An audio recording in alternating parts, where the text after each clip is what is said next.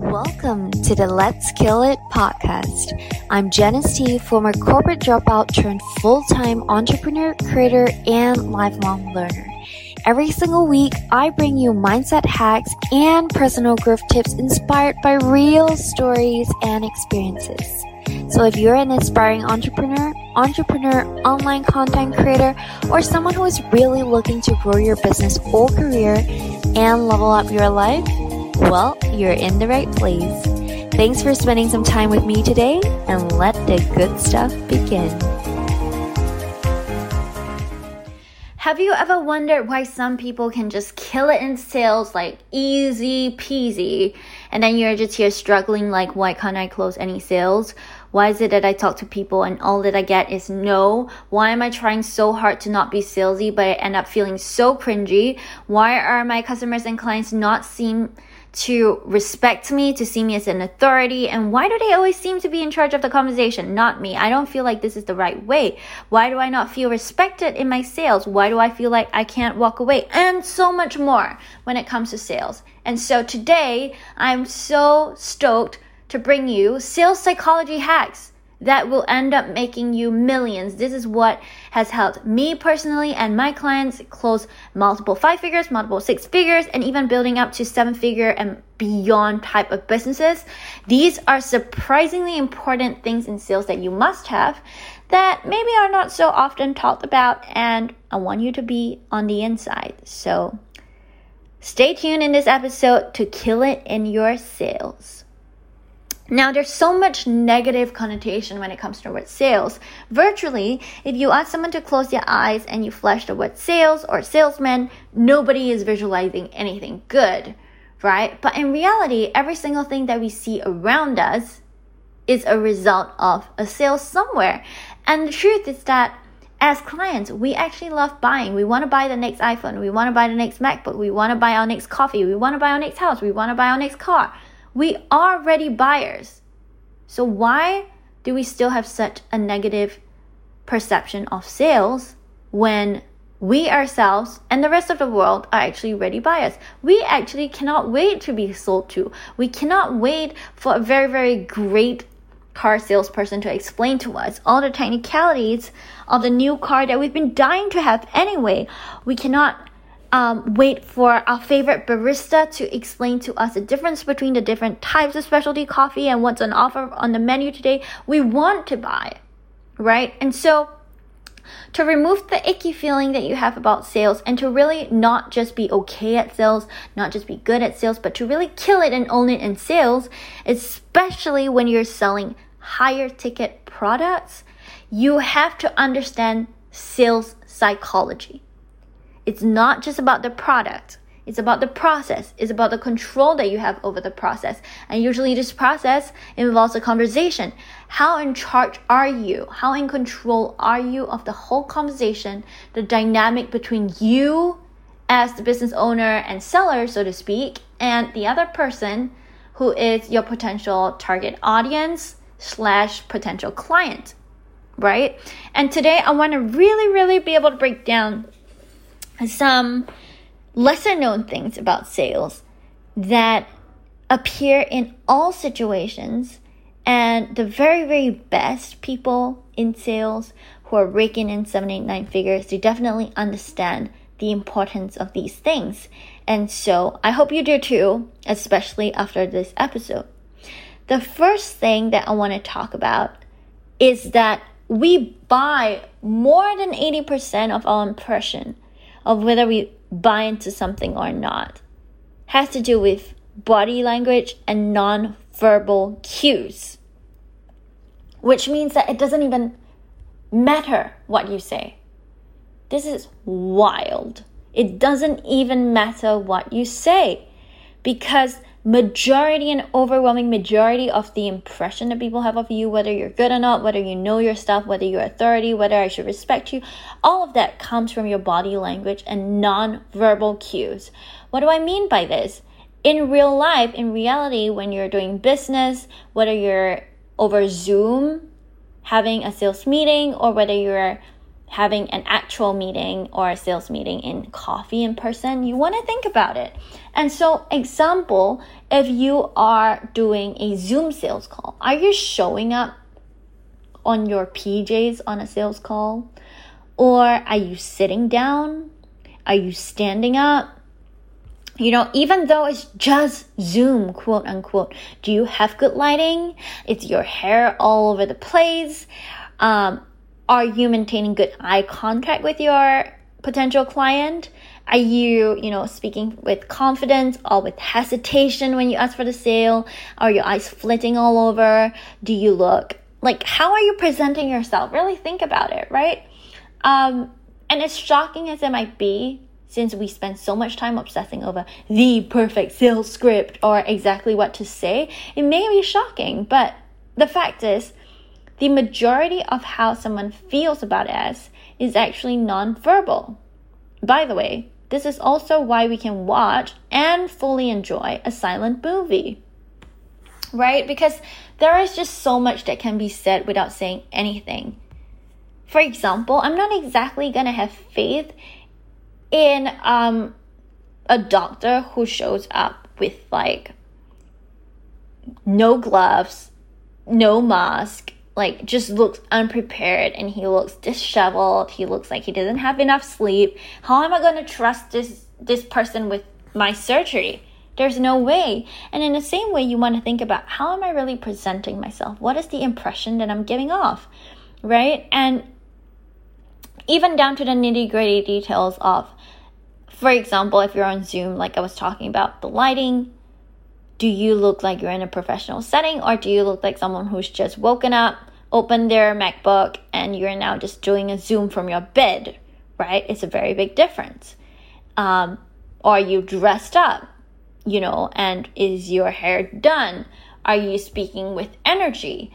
Or are you looking slouchy and you're speaking with a tired energy, or I just rolled out of bed energy?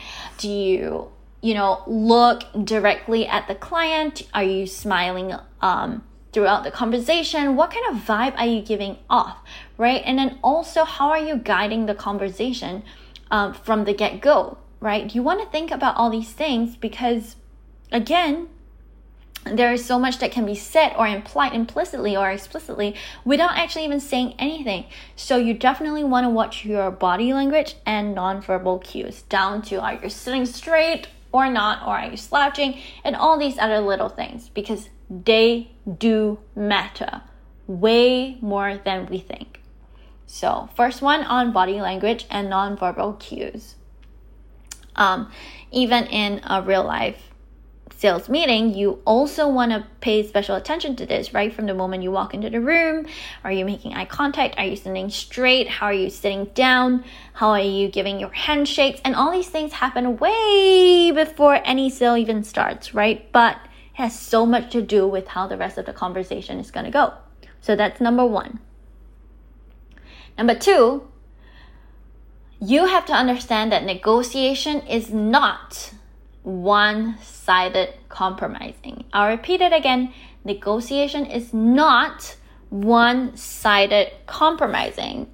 A lot of people, especially when building their businesses, want to focus on the sale. Nothing wrong with that, right? But you want to really also be able to hold your ground and hold your stand as a professional and as a specialist and as a business owner.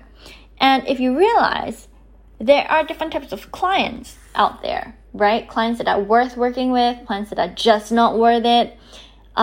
There's good money and bad money, good clients and bad clients at the same time. So you want to be selective about it, because specialist businesses are selective about who they work with. And what you realize, generally speaking, is that clients that are hyper-focused on pricing and want to save every single last penny or dollar or dime, they are also the ones who expect the most, right? And sometimes they end up giving you such a hard time, and they're so difficult to work with, and they keep your mind so preoccupied that it's just almost better not even taking on that client in the first place, right? But as a pro tip, I would say never give in to saying yes to the client without also receiving something in return. And true negotiation is really about creating a win-win situation for both parties and a win-win outcome for both parties. And it's not compromising your time or effort without it making sense for you. And a lot of entrepreneurs, especially new entrepreneurs, are mistaken about this, where it's like, now I want the sale and the client's willing to give me the sale, therefore I should make the sale on the terms of the client. But they don't stop to think about what is it going to cost me, because there's nothing free in this world, right? So how much of my time and how much of my effort am I compromising? And does it make sense for me to even say yes to this? Is something that you really want to start thinking about, especially if you're not used to saying no to your clients, right? And if they want something, if they want a discount on whatever product, service, or offer that you're offering, for example, if they want a discount, then maybe what you can get back in return is that they pay upfront instead of a 4-part payment plan option, for example. And if they want, longer sessions, maybe they have to then commit to a longer period of time. Instead of working with you for only 6 months, they have to sign a minimum contract of a year. And in return for that, maybe instead of a 1-hour session, you're able to give them a 1.5-hour session each time. The terms of the negotiation obviously vary depending on the particular situation, but no matter what it is, the baseline is a true negotiation is about a win-win. And very, very rarely would you have a winning negotiation that only has a win for one party and not for the other, including you. So don't make the negotiation about just giving the client what they want, because that's not a true negotiation. But you really want to create a situation where both of you are super happy with it. Both of you can walk away feeling like this is an ideal outcome for me.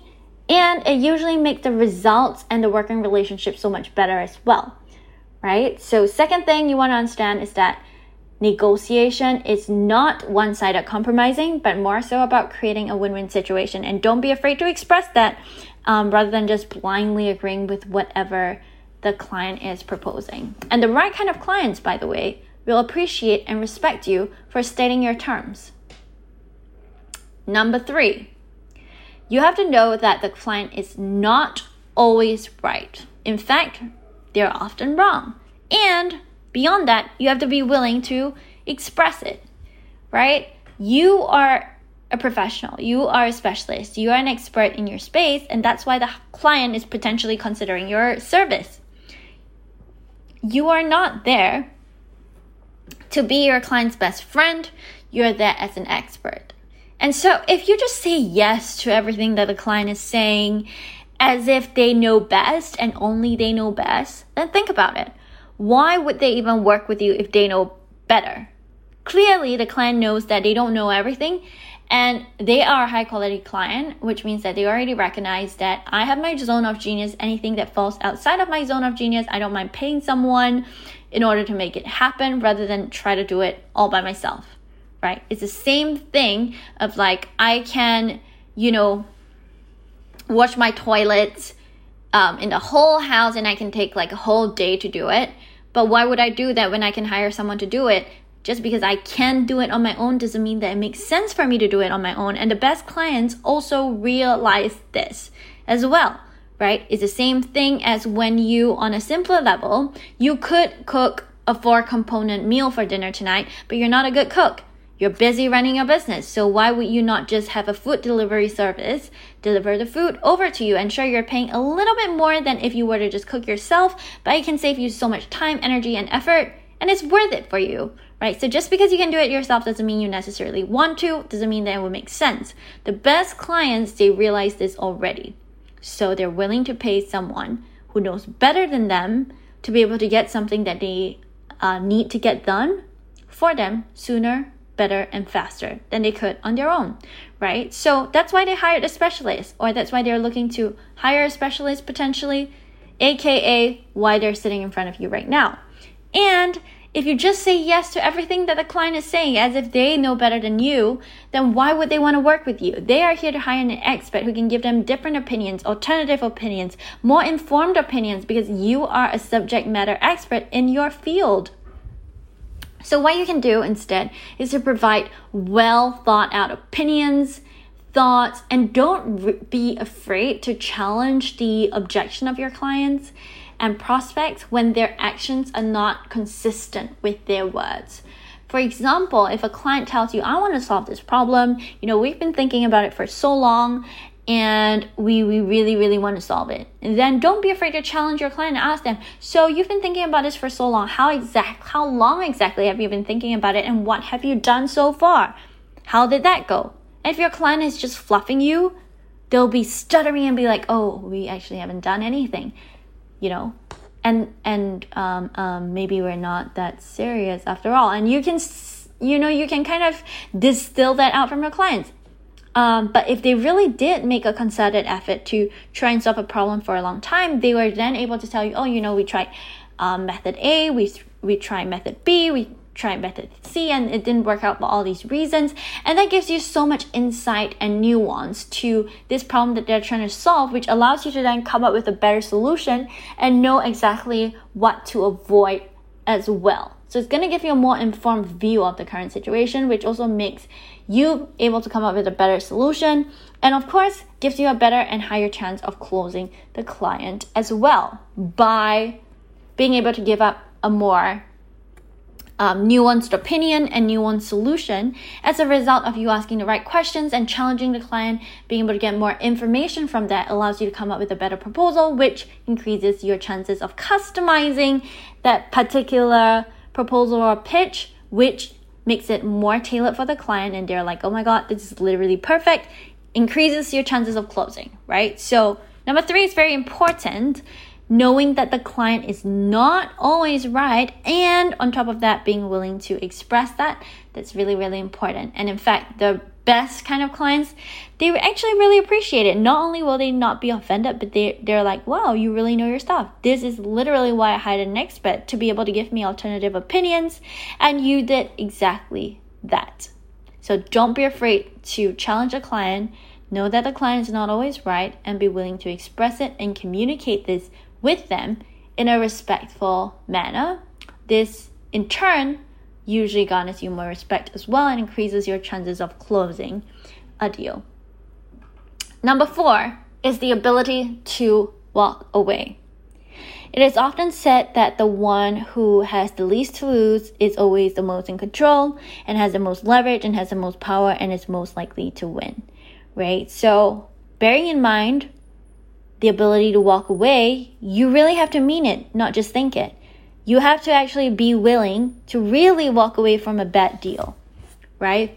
Negotiation is about a win-win situation, but in some cases where you see that it's really not happening, you have to know your value. You have to believe in what you bring to the table, and you have to truly not be afraid to walk away when something is just simply not worth it for you, rather than entering it for the sake of entering it, and then later it causes you so much more stress, so much more headaches, and it's just simply not a good deal, right?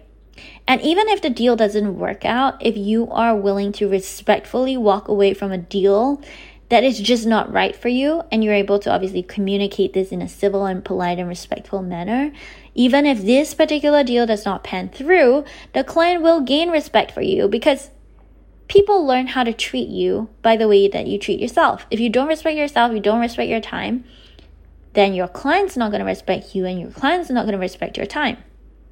But if you respect your time, you respect yourself, you respect your standard, you hold your ground respectfully, of course, the client is able to see this, that this person values their work, this person values their craft, this person values the type of people that they work with. And even if this deal specifically doesn't go through, the client will gain respect for you and see that you truly value your expertise. And maybe if it's a timing issue, then when the time is right, guess who they're going to come back to? You, and not the other person that's just going to agree with whatever they say and not teach them anything new and not hold their ground. And it's basically available 24/7 at their beck and call. That doesn't really scream specialist to me, to you or to your potential clients, right?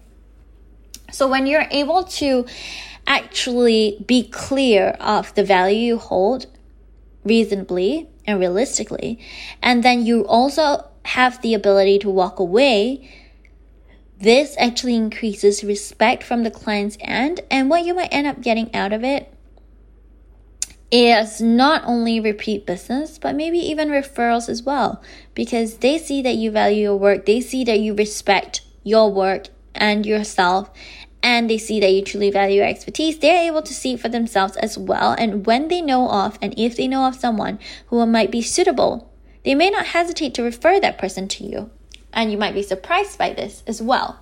So as a quick recap, sales psychology hacks that will make you millions that the top people in sales are doing. Number 1, mind your body language and nonverbal cues, because so much, aka the vast majority of decisions that we make actually comes from nonverbal cues on the vibe that we get from someone. Number 2, you have to understand that negotiation is not about one-sided compromising, but rather you have to end up in a win-win situation. Number 3, you have to know that the client is not always right, and on top of that, be willing to express this, obviously in a respectful manner. The client will respect you more for it. And number 4, you must have the ability to walk away. Know your value, know your worth, because the way that you treat yourself is the way that you teach other people to treat you. And so combining all of this together is guaranteed to make your sales so much more powerful and so much stronger when you're able to show up from the get-go, pay attention to all these nonverbal cues, and really retain control and leverage over the whole conversation and communication with your client, be it verbally or non-verbally, right? And be able to understand that you are in a given situation, as a specialist, you are partners with your clients. You are not their slave or their employee, and it has to be an equal partnership. And you have to be able to demonstrate how this partnership works, how you treat yourself, what the dynamic is. You have to be able to set this from the get-go before the client even signs on with you. And this happens usually in a sales meeting. And so I hope these 4 things at least shows you the importance of lesser known things in sales that help the top people actually kill it. And a lot of people don't really realize these subtle things that have a big, big difference, right? And so save this, take a few notes, apply them in your next call, and let me know how it goes. I hope you learned a thing or two today, and I will see you in the next one. Thanks so much for listening. I hope you enjoyed this episode as much as I enjoyed creating it, and I hope it inspired you on your journey towards that next level in your business and life. Make sure to check out the description for show notes with a full rundown of all the juicy details and important links that you need. Also, make sure to share this with a friend if you found this useful, and subscribe here on Spotify or Apple Podcast. It would genuinely mean the world to me to hear from you. So share a review on Spotify or Apple Podcast and let me know which part of this episode resonated with you the most. In case no one's told you lately, you are amazing and absolutely capable of creating the extraordinary life that you dream of and deserve. Now it's time to go out there, do the hard stuff, and let's kill it.